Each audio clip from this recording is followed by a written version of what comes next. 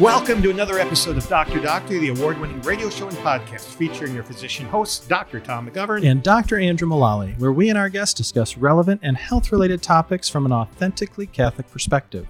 Dr. Doctor is brought to you in part by the generous underwriting of CMF Curo. Learn more at mycatholichealthcare.org and live your Catholic faith in your healthcare with CMF Curo. Today, our guests will be heard across the EWTN Global Catholic Radio Network. In the first half, pediatric endocrinologist Paul Cruz returns to the Dr. Doctor microphone to tell us about transgender individuals in sports competitions. For our second half, plastic surgeon Al Oliva appears to tell us about the surgical procedures that individuals are undergoing to try to appear like the opposite sex. I just couldn't resist the unique opportunity to interview both of them at the 24th International Congress of the Federation of Catholic Medical Associations, which was held literally across the street from St. Peter's Square. So, Andrew, how does these interviews, not this interview, expand the prior interviews we've done regarding gender dysphoria? Yeah, I think it was very enlightening. I wish I were there, actually. Haven't been to Rome in many years, so that would have been cool. But I really enjoyed listening to the interviews, mainly because Paul talks in depth about how it's not just testosterone. I think everything you read online, you always hear the Olympic Committee and stuff, testosterone-centric. There's a lot more to it than that. So that was news to me. And then as far as Al with the surgical stuff, I mean, you know, it's sad.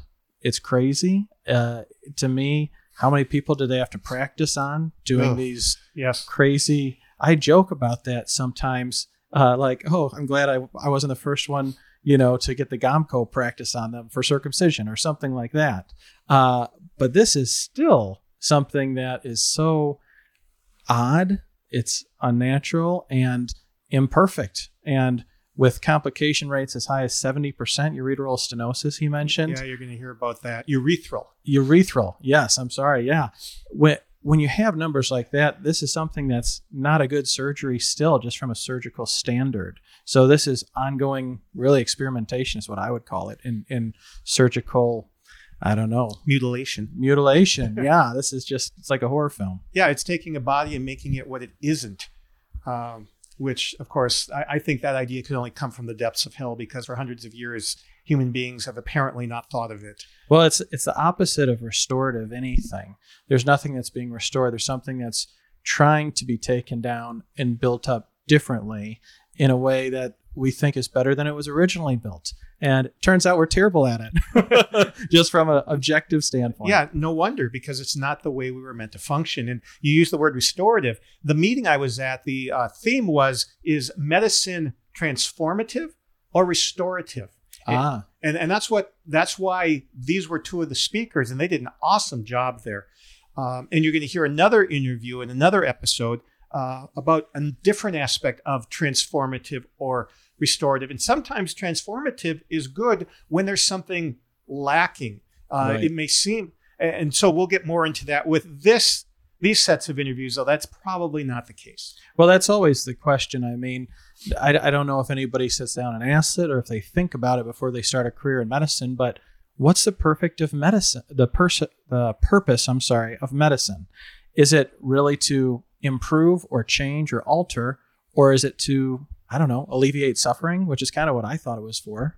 Or healing or making people whole, but not making them a cyborg or what's the word? It's almost a parody of what a human being is. Well, and you hear about these grotesque things that the Nazis would do to people, right? Jewish people and other folks that they were doing these experiments on.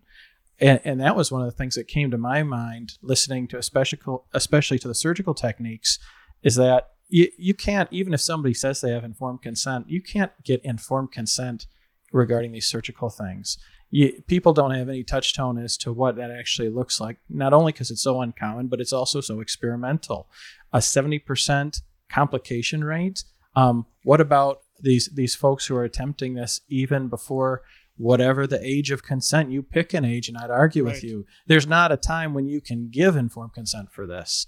And so that would be my biggest beef as well, is that this is really just a sick experimentation on people who are vulnerable. They're suffering, really. Oh, and these people are suffering. And what all people are looking for is to be healed of suffering, and they're seeking love. And, the question is, are these transgender athletes, that's half of the interview, and these, women trying to look like men and vice versa, are they really finding love through this? I mean, I think that's their goal. I mean, yeah, they want to be happy, but we're typically happy when we fulfill our being, and our being yearns to be united with the beloved, and there is an appropriate beloved for a human being. Well, yeah, that's exactly it. I mean, I think it makes me feel a little bit like, we're talking about the snake oil salesman that it's kind of depicted in the 1800s, going around in one of these carts. Just take this little potion number 9, and this is going to fix your problems. Except this is not just something that you swallow, you ingest, and it's all over. This is a lifetime of permanently altered physical function, appearance. Right. So really, I think vulnerable folks are being sold up a river. We really should do a lot, whatever we can, to stop this. Yeah, you can't go backwards. That's why sometimes I have patients, they have a hole on their nose after removing cancer, and they're not sure if they want me to do the reconstructive surgery to put it together. And I always tell them, look, if you're unsure, don't do anything. And if you don't like the way it looks, then you can have something done. But if you have something done and the next day wish you had, you can't go backwards. Yeah, you can't go back. And that's it's a tough thing, but I'm glad we got these guys enlightening us. I mean, this is something I don't see every day in family medicine, especially the surgical stuff. And so it was informative for me, and I hope our listeners enjoy it too. Have you ever had a patient in your training request something like this? There's a lot of folks that I've got to care for that talk about and start and toy around with the idea of transitioning as a blanket term. But even apart from medical science and the standard of care, individually, that means different things to these people. And I think a lot of folks like the idea of doing some of that without going whole hog, so to speak. Mm-hmm. So I've never, it's still new enough, I've never had the opportunity to care for a person who's gone all the way. But I've definitely heard from these folks, and it's only a cursory literature search and Google search to see folks who really regret doing this. And that's why so many of the places that pioneered it, a lot of the countries in Europe, Northern Europe especially, they've stopped doing it. Except as part of a study. That's right. Yeah. So at least they're calling it experimental, but it's not the standard of care anymore. And even a lot of folks who are pro-transitioning, pro-gender affirming care, they're coming out and saying, we shouldn't be rushing into this. And a lot of people do regret it. Yes, which is good to know. Which brings us to the medical trivia question of the day. The category, of course, is the urethra. You didn't see that coming, did you? So, and the urethra being that which carries the urine from the bladder to a receptacle outside your body. So, question, Dr. Oliva is going to talk about the urethra. In women, the average length of the urethra is about 4 centimeters, just over 1.5 inches long. What is the average length of the urethra in men? You're going to have to wait till the end of the show to find out, but we'll be back with the 2 interviews from Rome shortly after this break on Dr. Doctor. We're recording in Rome at a conference of the International Association of Catholic Medical Associations called Medicine. Is it reparative or is it transformative? And one of the speakers here is a previous guest on Dr. Doctor. It's Dr. Paul Hrus from the Washington University in St. Louis, where he takes care of patients and does research in pediatric endocrinology. Paul, welcome back to Dr. Doctor. It's my pleasure to be here. So a different angle on the transgender topic today, and that is sports competition. I think this is going to fascinate our listeners. And I think we should do an overarching thing. The Catholic Church has said many good things about sports over the years. Why would they do that? Well, certainly there are many benefits in athletic competition that are well recognized. Building self-esteem, the effort that's required to excel in athletic competition that can lead to very important lessons for our children, and that will carry them out throughout life. So certainly that we know that there's incredible benefits with allowing individuals to compete in athletic competition. And something called Title IX was passed years ago in the U.S. What does that do? Well, it wasn't specifically directed to sports, but that's how it's best known currently. It had to do with more generally as far as making sure that both sexes had equal access to education, and in its application to athletic competition. Prior to Title IX, very few females were competing in athletic competition. In college or high school. Even in high school or college. And this really leveled the playing field and allowed the entry of females into athletics, and really just exponentially increased the participation of females in that area. Very good. Do you do any sports, or did you? I did. I actually wrestled all the way through college. One of those. Yeah. There was this family. They had like 7 boys, good Catholic family. They were all a lot shorter than me, but the minute you walk in the house, you were on the floor. I mean, they were wrestling you, and there was just didn't have a chance. I really. And then one day, the wrestling coach said, "McGovern, come try to make it through a practice." I made it through, but barely. You guys worked hard. It was true to the benefits as far as lifelong lessons that were learned, as far as the necessity to sacrifice, to be able to dedicate yourself in practice, and to overcome adversity. That when you don't win every match, and you have to learn how to deal with that. So I benefited in many of the ways that I described earlier. Excellent. So, is there a difference biologically between men and women, boys and girls? Most certainly, there is a difference, and the differences in the bodies are very apparent to anyone that takes a moment to look at that. And this is going to be very important when we discuss the topic of sexual difference in athletic competition. Sure. So, what are the differences? We'll take college age, for instance, because college age in International Olympics, that's where this question has really come to the fore. I suppose it is in high schools also. But is there a competitive advantage of one sex over the other? We see this throughout life, but certainly most strikingly after individuals have gone through puberty. And the differences relate to differences in bony structure, in respiratory capacity, in cardiovascular function, in muscle strength, muscle mass. All of these components that are essential to competing in various athletic competitions. And do these all favor male, or are there some things that favor females?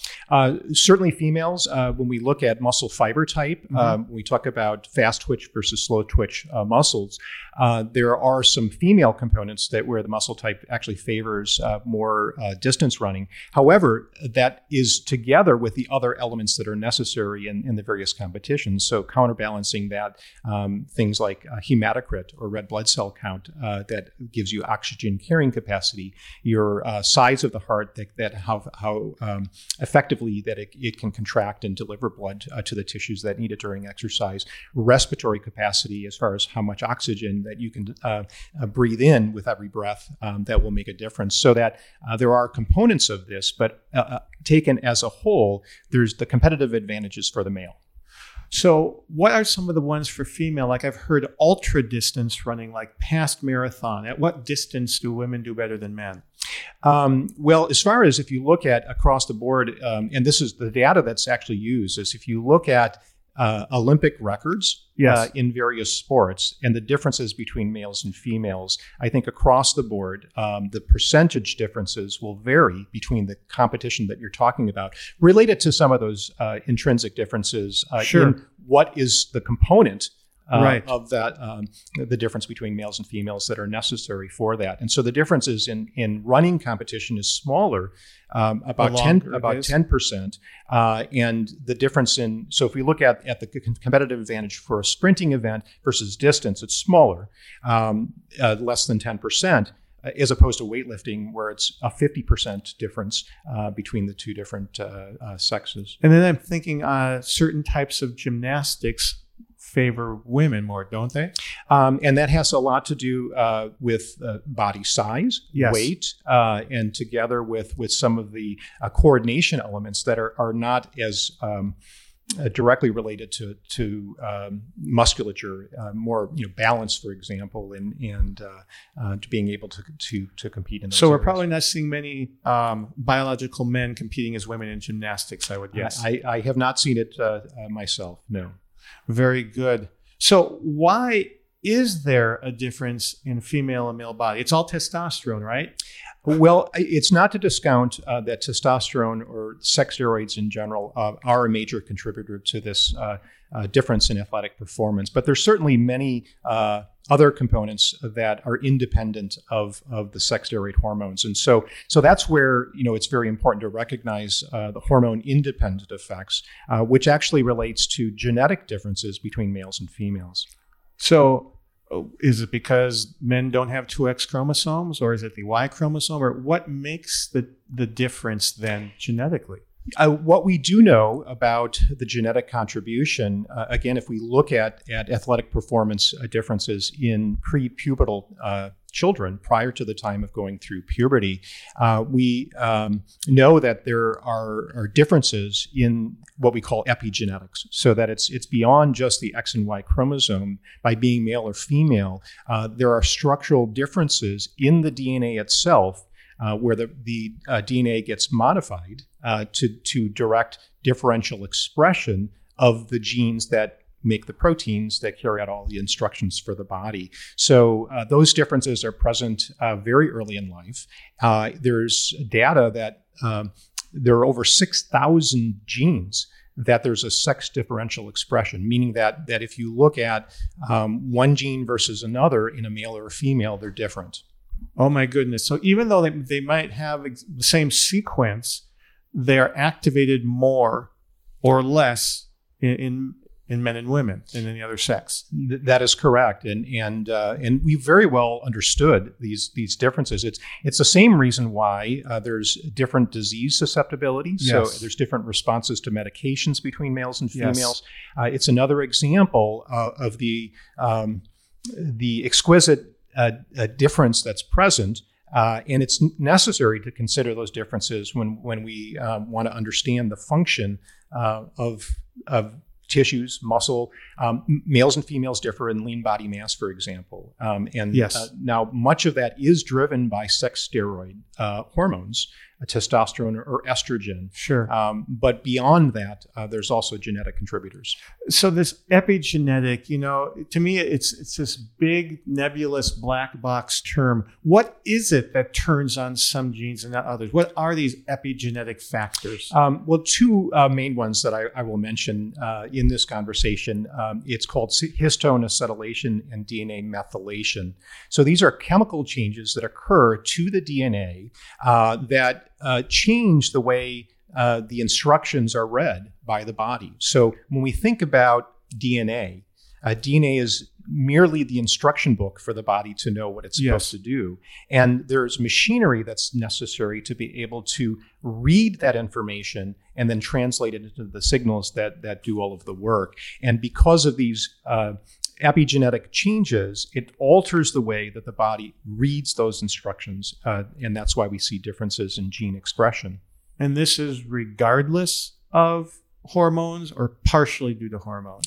It certainly is. Hormones will have an influence on this, but we do see differences that are independent. The best data that I can share with you, there have been experiments that have been done, what we call in vitro, within the laboratory setting, within a petri dish, where you take cells from a male or a female, and then you look at the genes that are expressed. And this is in a setting in which there are no hormones there at all. And in those studies, those differences that I mentioned are present as far as some genes that are expressed more and less, just by virtue of the fact of whether it's a male or female cell. So let's go to, it's not an experiment of nature, but it happened through some horrible things. So in the Bible, it talks about eunuchs.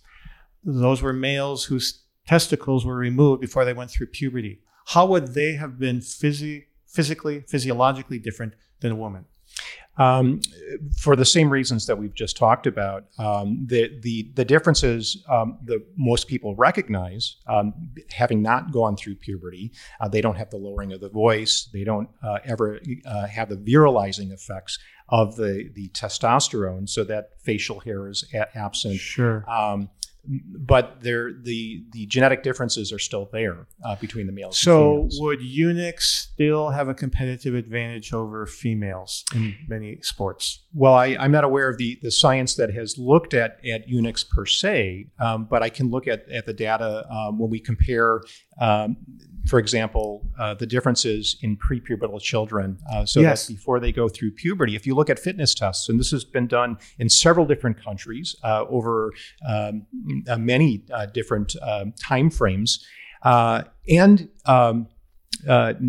looking at individuals of different levels of fitness, and consistently these male-female differences are present. So you can't attribute it to the testosterone that at that point in life these Right. children have never been exposed to that. So it really indicates that there are differences.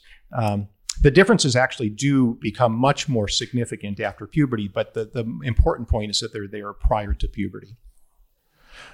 So what are some of you mentioned, off recording that bone length differences make a difference. What does that make a difference in? Well, again, it's dependent on the athletic competition that we're talking about. But as an example, the ability to throw a baseball, this is one of the areas that there's one of the greatest differences, almost 50%. And so there's a general physics. If you look at the motion that the arm has to go through and how that affects the velocity of the release of the baseball, is going to be very different depending on bone length.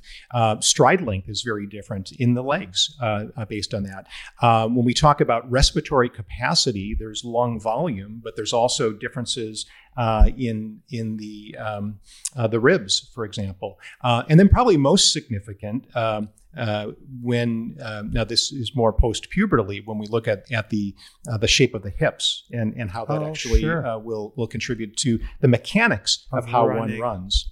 Now, you're saying in baseball, but it seems to me that women's softball pitchers, which is windmill underhand, they're just about as good as men and just as unhittable. So this illustrates perfectly, that the basis of what we're talking about. Because if you think about the physics that one needs to have, and that's very likely the reason why that sport evolved, and in females pitching the ball in that manner is to take advantage competitively in the best way for the giftedness that the female has. And it's actually a lot easier on the shoulder, a lot less injuries than throwing a baseball overhand.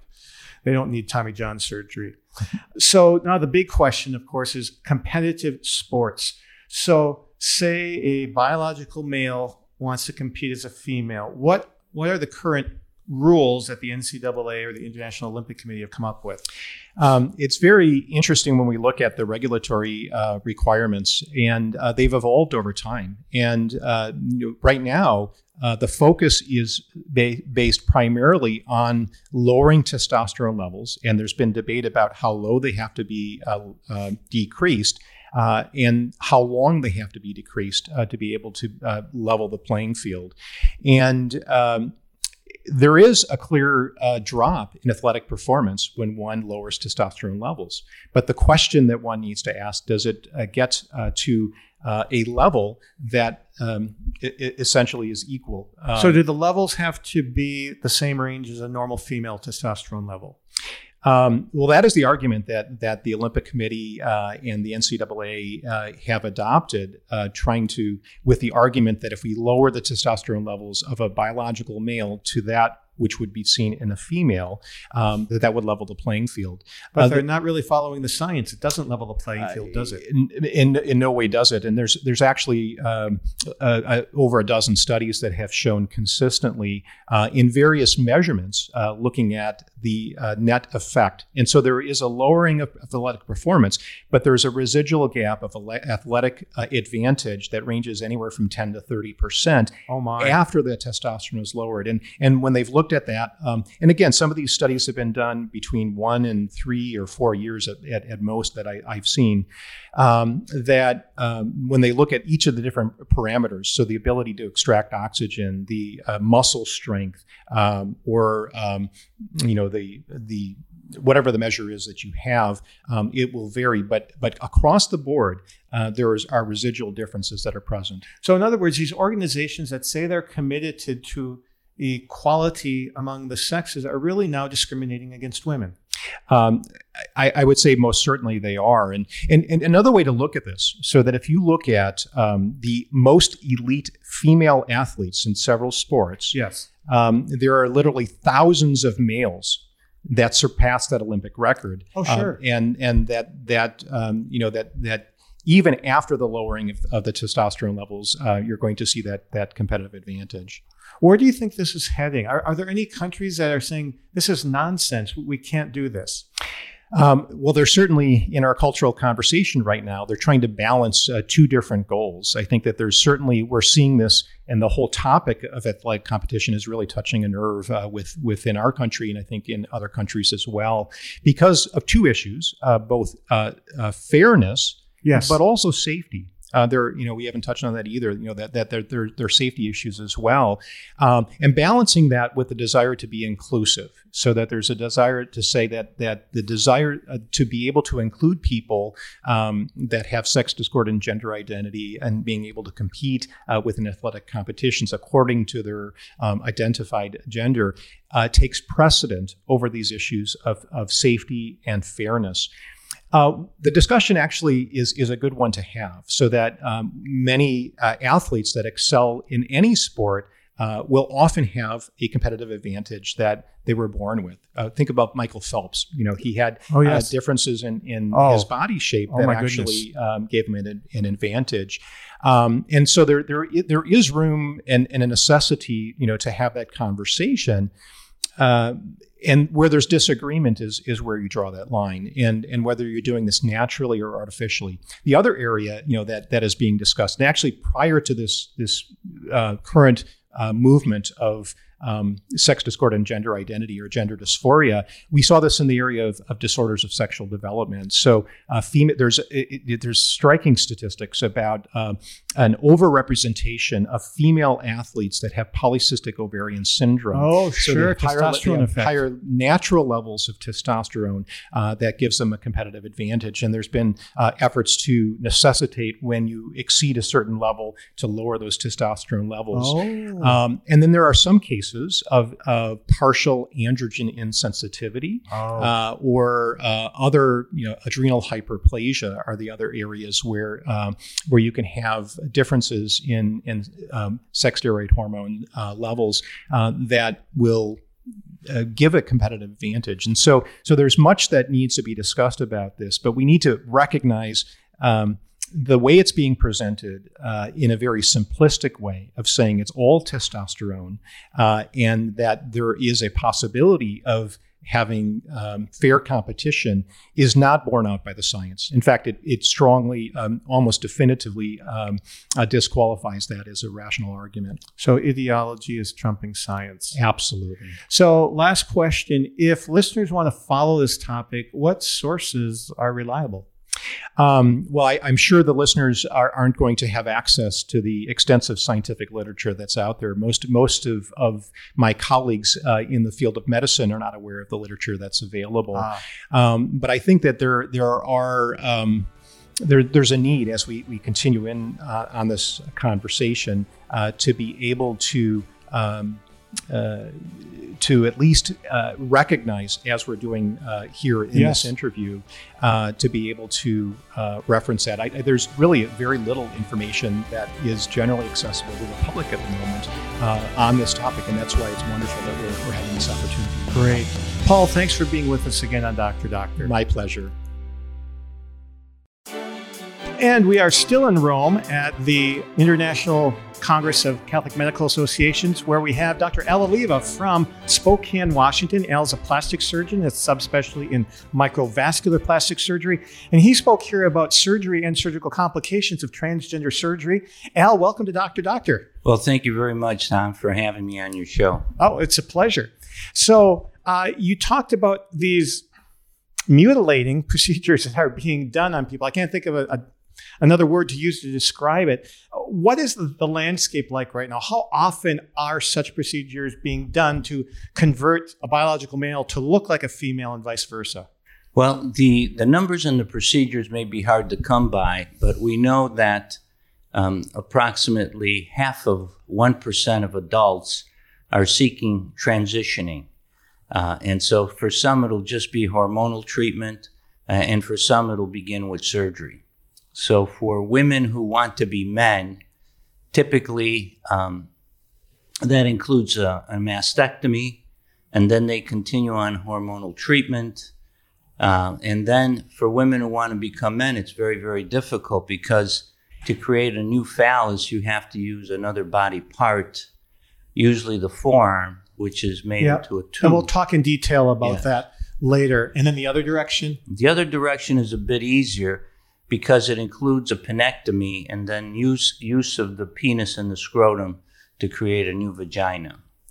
The complication rates are not insignificant. And in the female to male, and we'll get into that in detail. So just want the big picture right now. And I think one of your slides talked about an incredible increase in the last 10 years of people identifying. How big has that been? Well, the CDC says it's a 20 to 40% rise. In 40 times. 40 times. Yeah, not 40 just percent. Times, right. Yeah. Rise.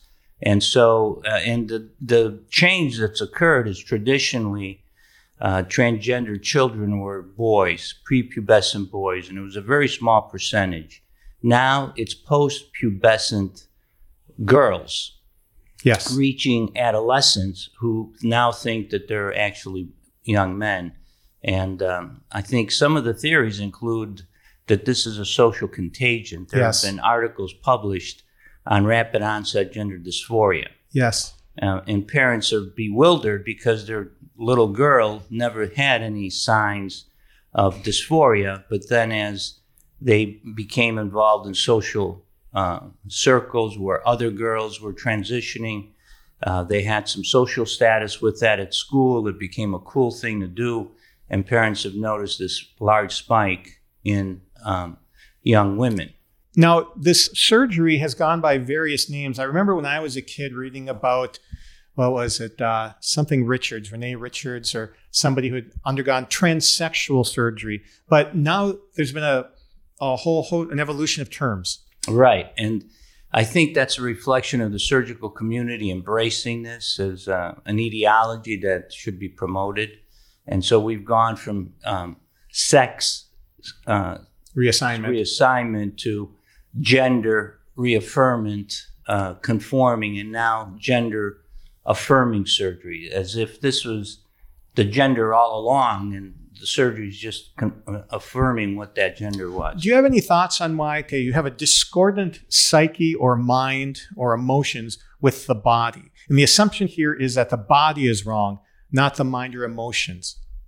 Correct. And that's the big fallacy here, that we're assuming that the body's at fault, where in actuality it's the mind that's at fault. The idea that you're in the wrong body has to generate an extreme amount of anxiety. Oh, yes. And which is dysphoria.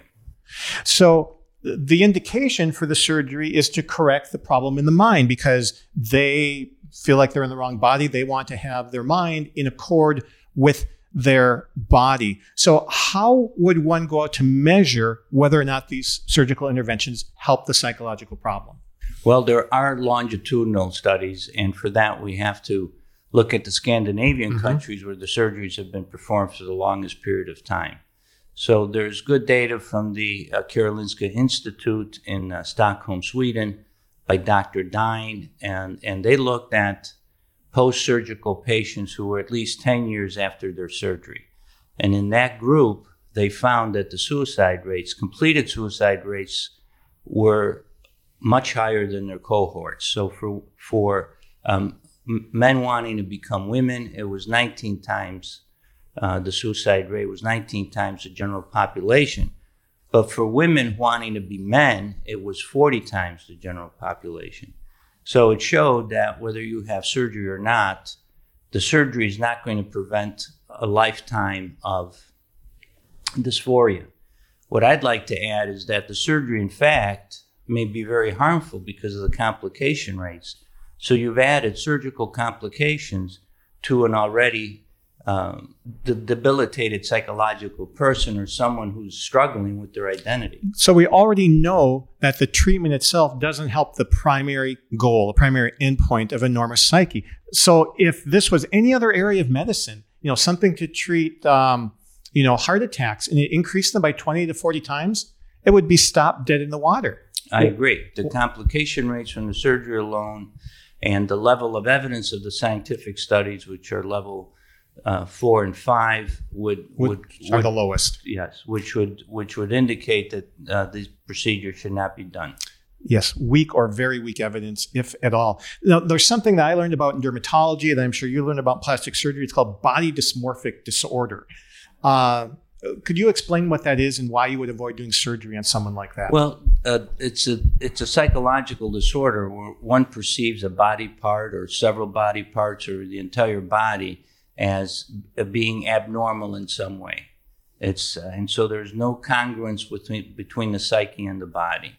And so we've always been taught to avoid operating on these patients or operate on them very carefully because their perception of what their outcomes are going to be may not be in line with reality. And they may become more confused, more traumatized by the surgery.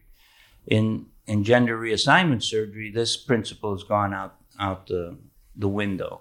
We now operate on people and not accurately assess their mental being before they have all of this surgery, which is irreversible and oftentimes fraught with complications.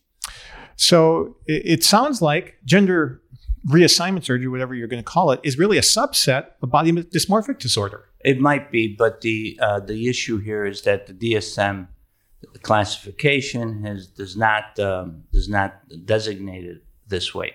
It used to be called gender identity disorder, yes, and now the designation has changed to gender dysphoria. Right.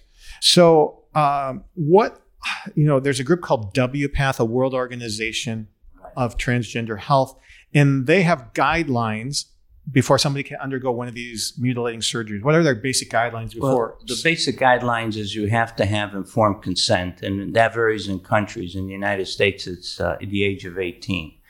And we can talk a long time about what informed consent yes. is. Have you really informed the patient that these are irreversible surgeries, that they will be impotent, they will not ever be able to reproduce, that their sexual function will be completely distorted and may never have sexual pleasure. Right. So are those issues really involved in an informed consent? Beyond the informed consent, then you need to have been on transgender hormones for a year, and you've had to be living as the opposite gender for at least a year. For at least a year. And yet they don't realize that, I heard somebody talking at the conference last night after you had spoken that, so say it's a man identifying as a woman. So if she appears as a woman, how many people out there are going to want to love her physically and emotionally as a woman? Right. And that is the issue that I've been not able to find anything in the literature. But it just seems common sense that if a man is transitioning to be a woman, they're looking for a mate to be loved and to love, which is a normal cis man. Right. They're looking for that kind of a relationship. And so I haven't been able to find anything in the literature on what the success rate of that is. But I would think it would be very hard to find a cis man, a normal native man, that would want to have a strong binding relationship with a transgender woman. Right, because they have become a shell, in some sense, of their former self. They're just an outward shell that has none of the function. So no matter what miracles, so-called, that you can do. And the data is, not very, very clear either on, the sexual function of trans women, the ability to, to have intimate intercourse with vaginal reconstructions. There's a lot of problems with contracture and... Yeah, let's talk about some of the surgery. So you described a whole host of things that are done in a male to female transition, penectomy, making a clitoris. Tell us about all the things that can be involved there. Well, basically, if a man wants to become a woman, you have to get rid of the penis, the scrotum, and create a new vagina. And the new vagina ideally would be 10 centimeters in depth. And there are various ways to do that. Using the penis itself, you destructure the penis and use the outside skin to make a vaginal vault. That's probably the most successful way. Other ways of... Not that you would ever do any of these, no, to be clear. I don't do transitioning surgery of any kind. I don't think it's... because basically it's not going to help patients. It has a high complication rate with very little benefit. So, and then the scrotum gets, the testicles get removed, and then the scrotum becomes the labia majora. So it's a complicated surgery fraught with complications. And what are the complications? Besides, you said stricture. So. Yeah, stenosis of the vagina. But wound healing happens to be an important complication, along with the new urethra. There's urethral stenosis and stricture at the urethra. So the urinary component of the urogenital makeup of the human being is the most difficult part to reconstruct.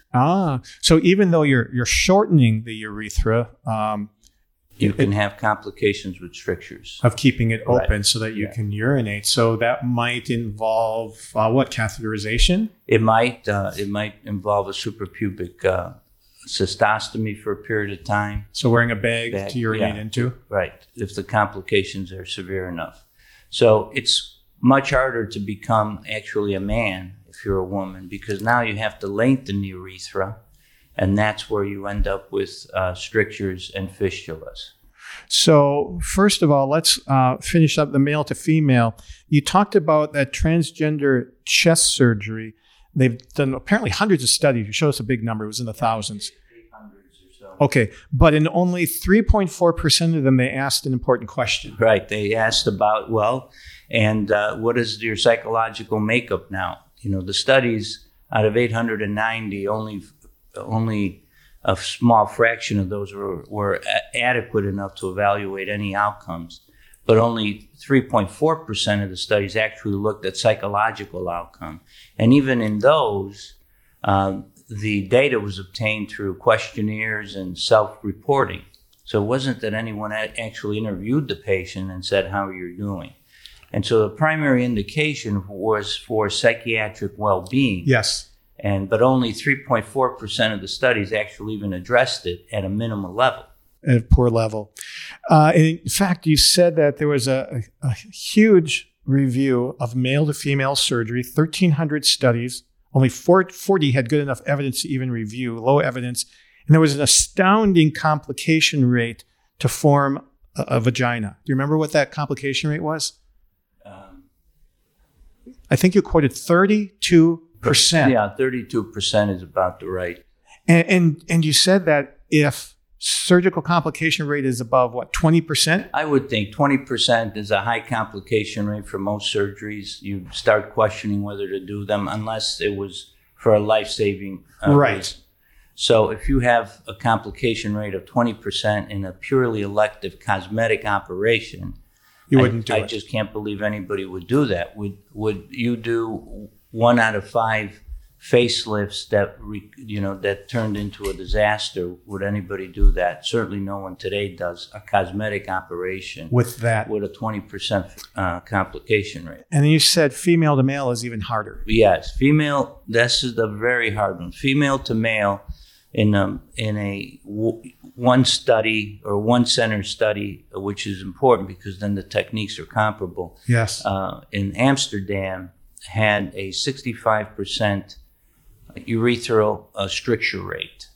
So, and a 70% revision rate. Oh my goodness. So that's a very, very high complication rate. And that's using that flap from the skin of the forearm. Right. So the part of the urethra is native. The next part of the urethra is made from the labia minora. And then the third part of the urethra, which would be in the phallus, is made from the flap. Wow. And so where the connections occur in the reconstructed urethra is where strictures can occur. And they do occur, despite placing Foley catheters there for weeks and trying to stent open the coaptation. It just doesn't work. Just doesn't work. And as I said, these people are a shell of what a male or female is. And this high of a complication rate, you're right. I wonder, are these people being informed about these problems? I just don't see how anybody's providing that kind of data to them. I think there's an ideology that this is good for patients, that they're going to be happier. And who doesn't want to help a patient who's unhappy? Right. Right. What physician doesn't want to offer something? But we're offering a very false hope, a hope that, if you just go on and do these surgeries, life will be fine. You'll be who you should be. And it just isn't true.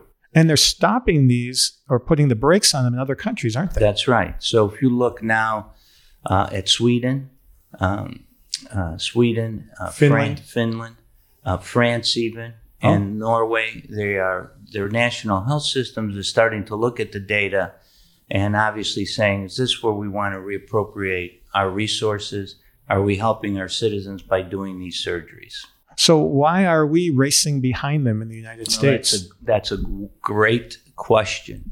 I think the powers that be aren't looking at the data or don't want to see the data that's reported. And unfortunately, some of the data that's reported reaches a conclusion that's contrary to the data. Yes. Yes, and that's become, for me, I think, a real eye-opener, something I thought I'd never see in medicine, that you would present data that shows A and then conclude that the data says B, and then other organizations are calling you on it. Are there any sources that listeners can go to if they want more information on what we talked about? I think a very good source for the layperson or professionals as well is the Society for Gender Evidence Medicine. It's SGEMs. And you can easily find it on the website. They have a lot of literature for the physician, but they also have basic content for just the average layperson. Al, parting thoughts for our listeners. Well, I think, I'm just saddened by the fact that I think we're living a lie in this part of medicine, that we have data that shows one thing, and yet we insist on invoking our own prejudice. Certainly in medicine in the United States, gender identity is the gospel. Right now it is the emperor's new clothes. And anyone who doesn't embrace it, or anyone that questions it, has to be sanctioned, or perhaps their privileges taken away. And that's the fear that I have for physicians of faith moving forward, that if they don't participate in these things, then maybe they shouldn't have a license to practice medicine. But there are many courageous ones out there like you who are doing the right thing, and hopefully good will continue to triumph over evil. Al, thanks for being with us on Dr. Doctor. Thank you very much, Tom.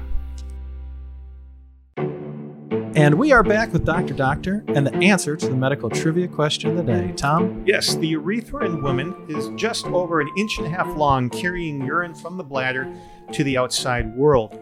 But in a man, that 4 centimeters length is really 18 to 20 centimeters, 7 to 8 inches, which means it's 5.5 to 6.5 inches longer in a man than a woman. And that's what those surgeons Dr. Oliva talked about are trying to keep open in a woman who's trying to look like a man. That's a lot of urethra to pull out of thin air, or the forearm in this case, yes. Which is kind of morbid. But, I think a lot of people will recognize that. I get to talk to folks about this in family medicine a lot as to why ladies get more UTIs than men generally, because the urethra is shorter and it's easier for the bacteria to get into the bladder and cause trouble there. Exactly. And once it's in the bladder, it's kind of a closed system and it can grow without antibiotics being introduced. And once they are, then the infection goes away. So, Andrew, what are your top 3 from hearing these interviews? Man, it was great. Kind of to split it up between the 2 interviews. Number 1, I would say testosterone's not the whole story. Yeah. Apart from what you'd hear about and read, the epigenetic sexual differences, especially the studies they talked about in kids before they go through puberty. Yeah. That has to be explored. I mean, I've got daughters. I know you do too. Women's sports, I think, is the example, but obviously there's so many other facets of life where this is really important to get right, not only for my daughters, but for the patients who are suffering with this, with gender dysphoria. So that'd be number 1. I'd say number 2, in regard to the surgical stuff, is the suicide rates. Oh my goodness. You can't hide from that. People should be aware of it. The suicide rates, they always talk about it as maybe because these folks are not made to feel comfortable or they're discriminated against. But even the surgical cure, the suicide rates go way up, something 20 to 40 times higher even after surgery. Yes. So if the surgery was supposed to fix that, it doesn't. It makes it worse. So that would be number 2. And what other medical treatment would we continue in the face of that kind of data? Yeah, no, you really have to. You guys mentioned the Emperor's New Clothes. I mean, that's the perfect analogy, and these stories are there for a reason because history repeats itself, and this is the newest example of that. And number 3? Number 3, I'd say if we want to be serious, I'm talking to all my scientific friends who think this might be a good idea. Let's follow the science. Dr. Oliva brought up a great point that the indication for these surgeries is a psychiatric indication, not a physical indication. But the outcomes of these surgeries, only 3% of them looked at psychiatric outcomes. So we're saying we're doing this surgery because of the dysphoria. Mm-hmm. Just, 3%, we actually look to see if the dysphoria gets better.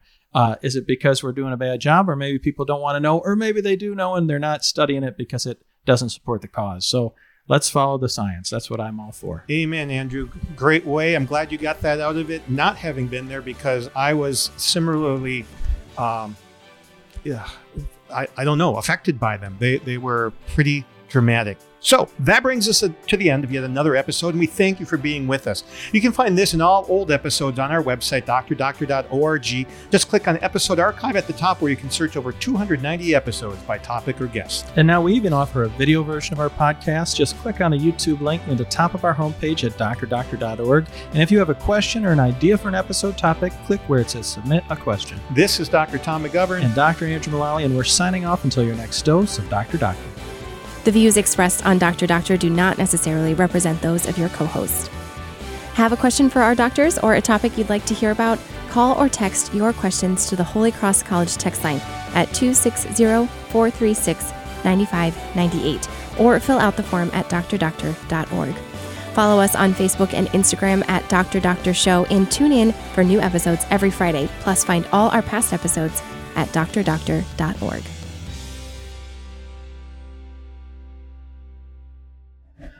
This show is a production of the Spoke Street Media Podcast Network. For more great podcasts, visit spokestreet.com.